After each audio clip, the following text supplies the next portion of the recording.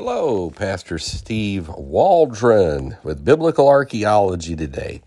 And I'm so grateful you're here with us. I'm thankful to be your host. I almost said Pastor Steve and Sister Sandy Waldron, but she's over checking on her dad. But anyhow, he's 80, great shape, better shape than me. I'm 57. Let's get started. We're looking at Jacob and Joseph in Egypt. Jacob El and Shishi Scarabs. And this is coming to us from the great book, Unearthing the Bible by Titus Kennedy, 101 archaeological discoveries that bring the Bible to life by the equally great publishing house, Harvest House. So let's get started. Again, thanks for being with us. Do subscribe. Check out our other podcast. Join us daily, sometimes multiple times a day. Names often illuminate historical periods in chronology, so inscribed scarab, the sacred beetle, seals primarily containing names of kings, officials, and others in positions of power can be extremely useful. Typically, the seal would be attached to a ring, allowing the wearer to imprint the name into clay or wax.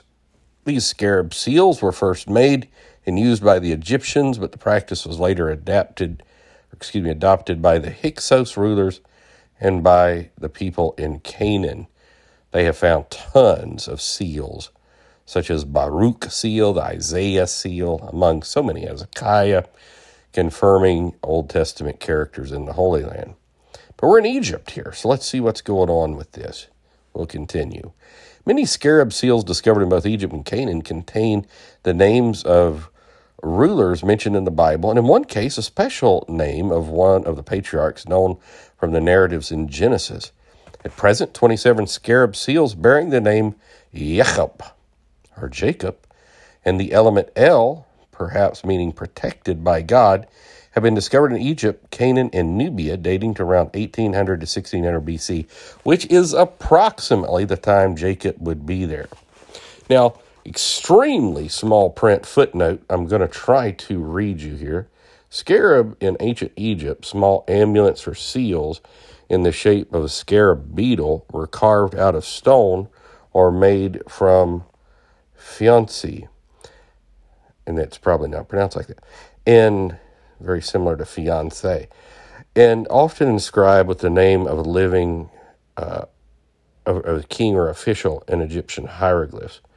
Another footnote says the date range of the original manufacture of the Jacob scarabs in the second intermediate period of Egypt and preceding the time of the Hyksos 15th dynasty.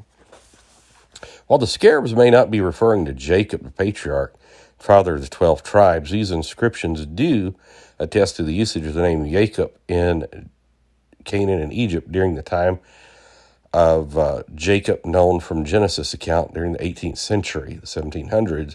Further, its significance of the name does not appear to be common either before or after that period, demonstrating the name Jacob was primarily used at the time of the patriarchs, and therefore the narratives in Genesis accurately reflect the historical usage of the name.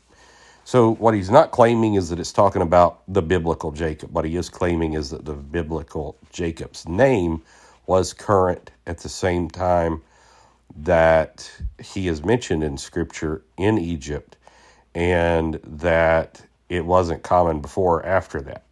So it fits in.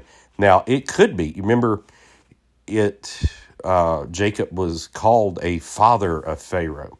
And being Joseph's dad, he could have had some type of vizier or provincial office or counselor position.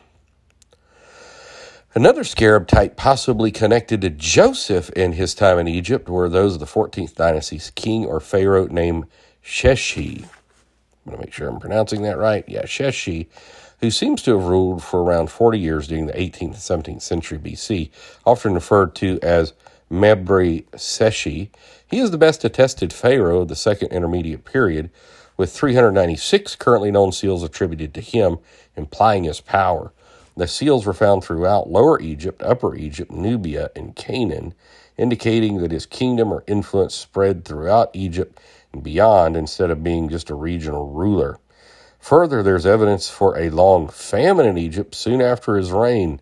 Based on the time period of his rule, extent of his power and influence, the famine and evidence showing the Semites served in the Egyptian government at the time, it's possible that Shishi could have been the unnamed Pharaoh under whom Joseph served for many years. And they've got examples of the scarabs here. So it's fascinating that Jacob and possibly the biblical Jacob, but at least the name of Jacob, and the Pharaoh, quite possibly, of Joseph, attested to in Egypt with these scarabs. the royal and administrative scarabs. So the Bible, once again, is shown to be attested to. God bless you. Thanks for being with us. Join us daily. Share with your friends, family, church family. Maybe make a journal or a notebook of things you find interesting like this. We'll talk with you later. I think we're going to keep using this book as kind of a basis and make comments around it. Good stuff. God bless. We love you.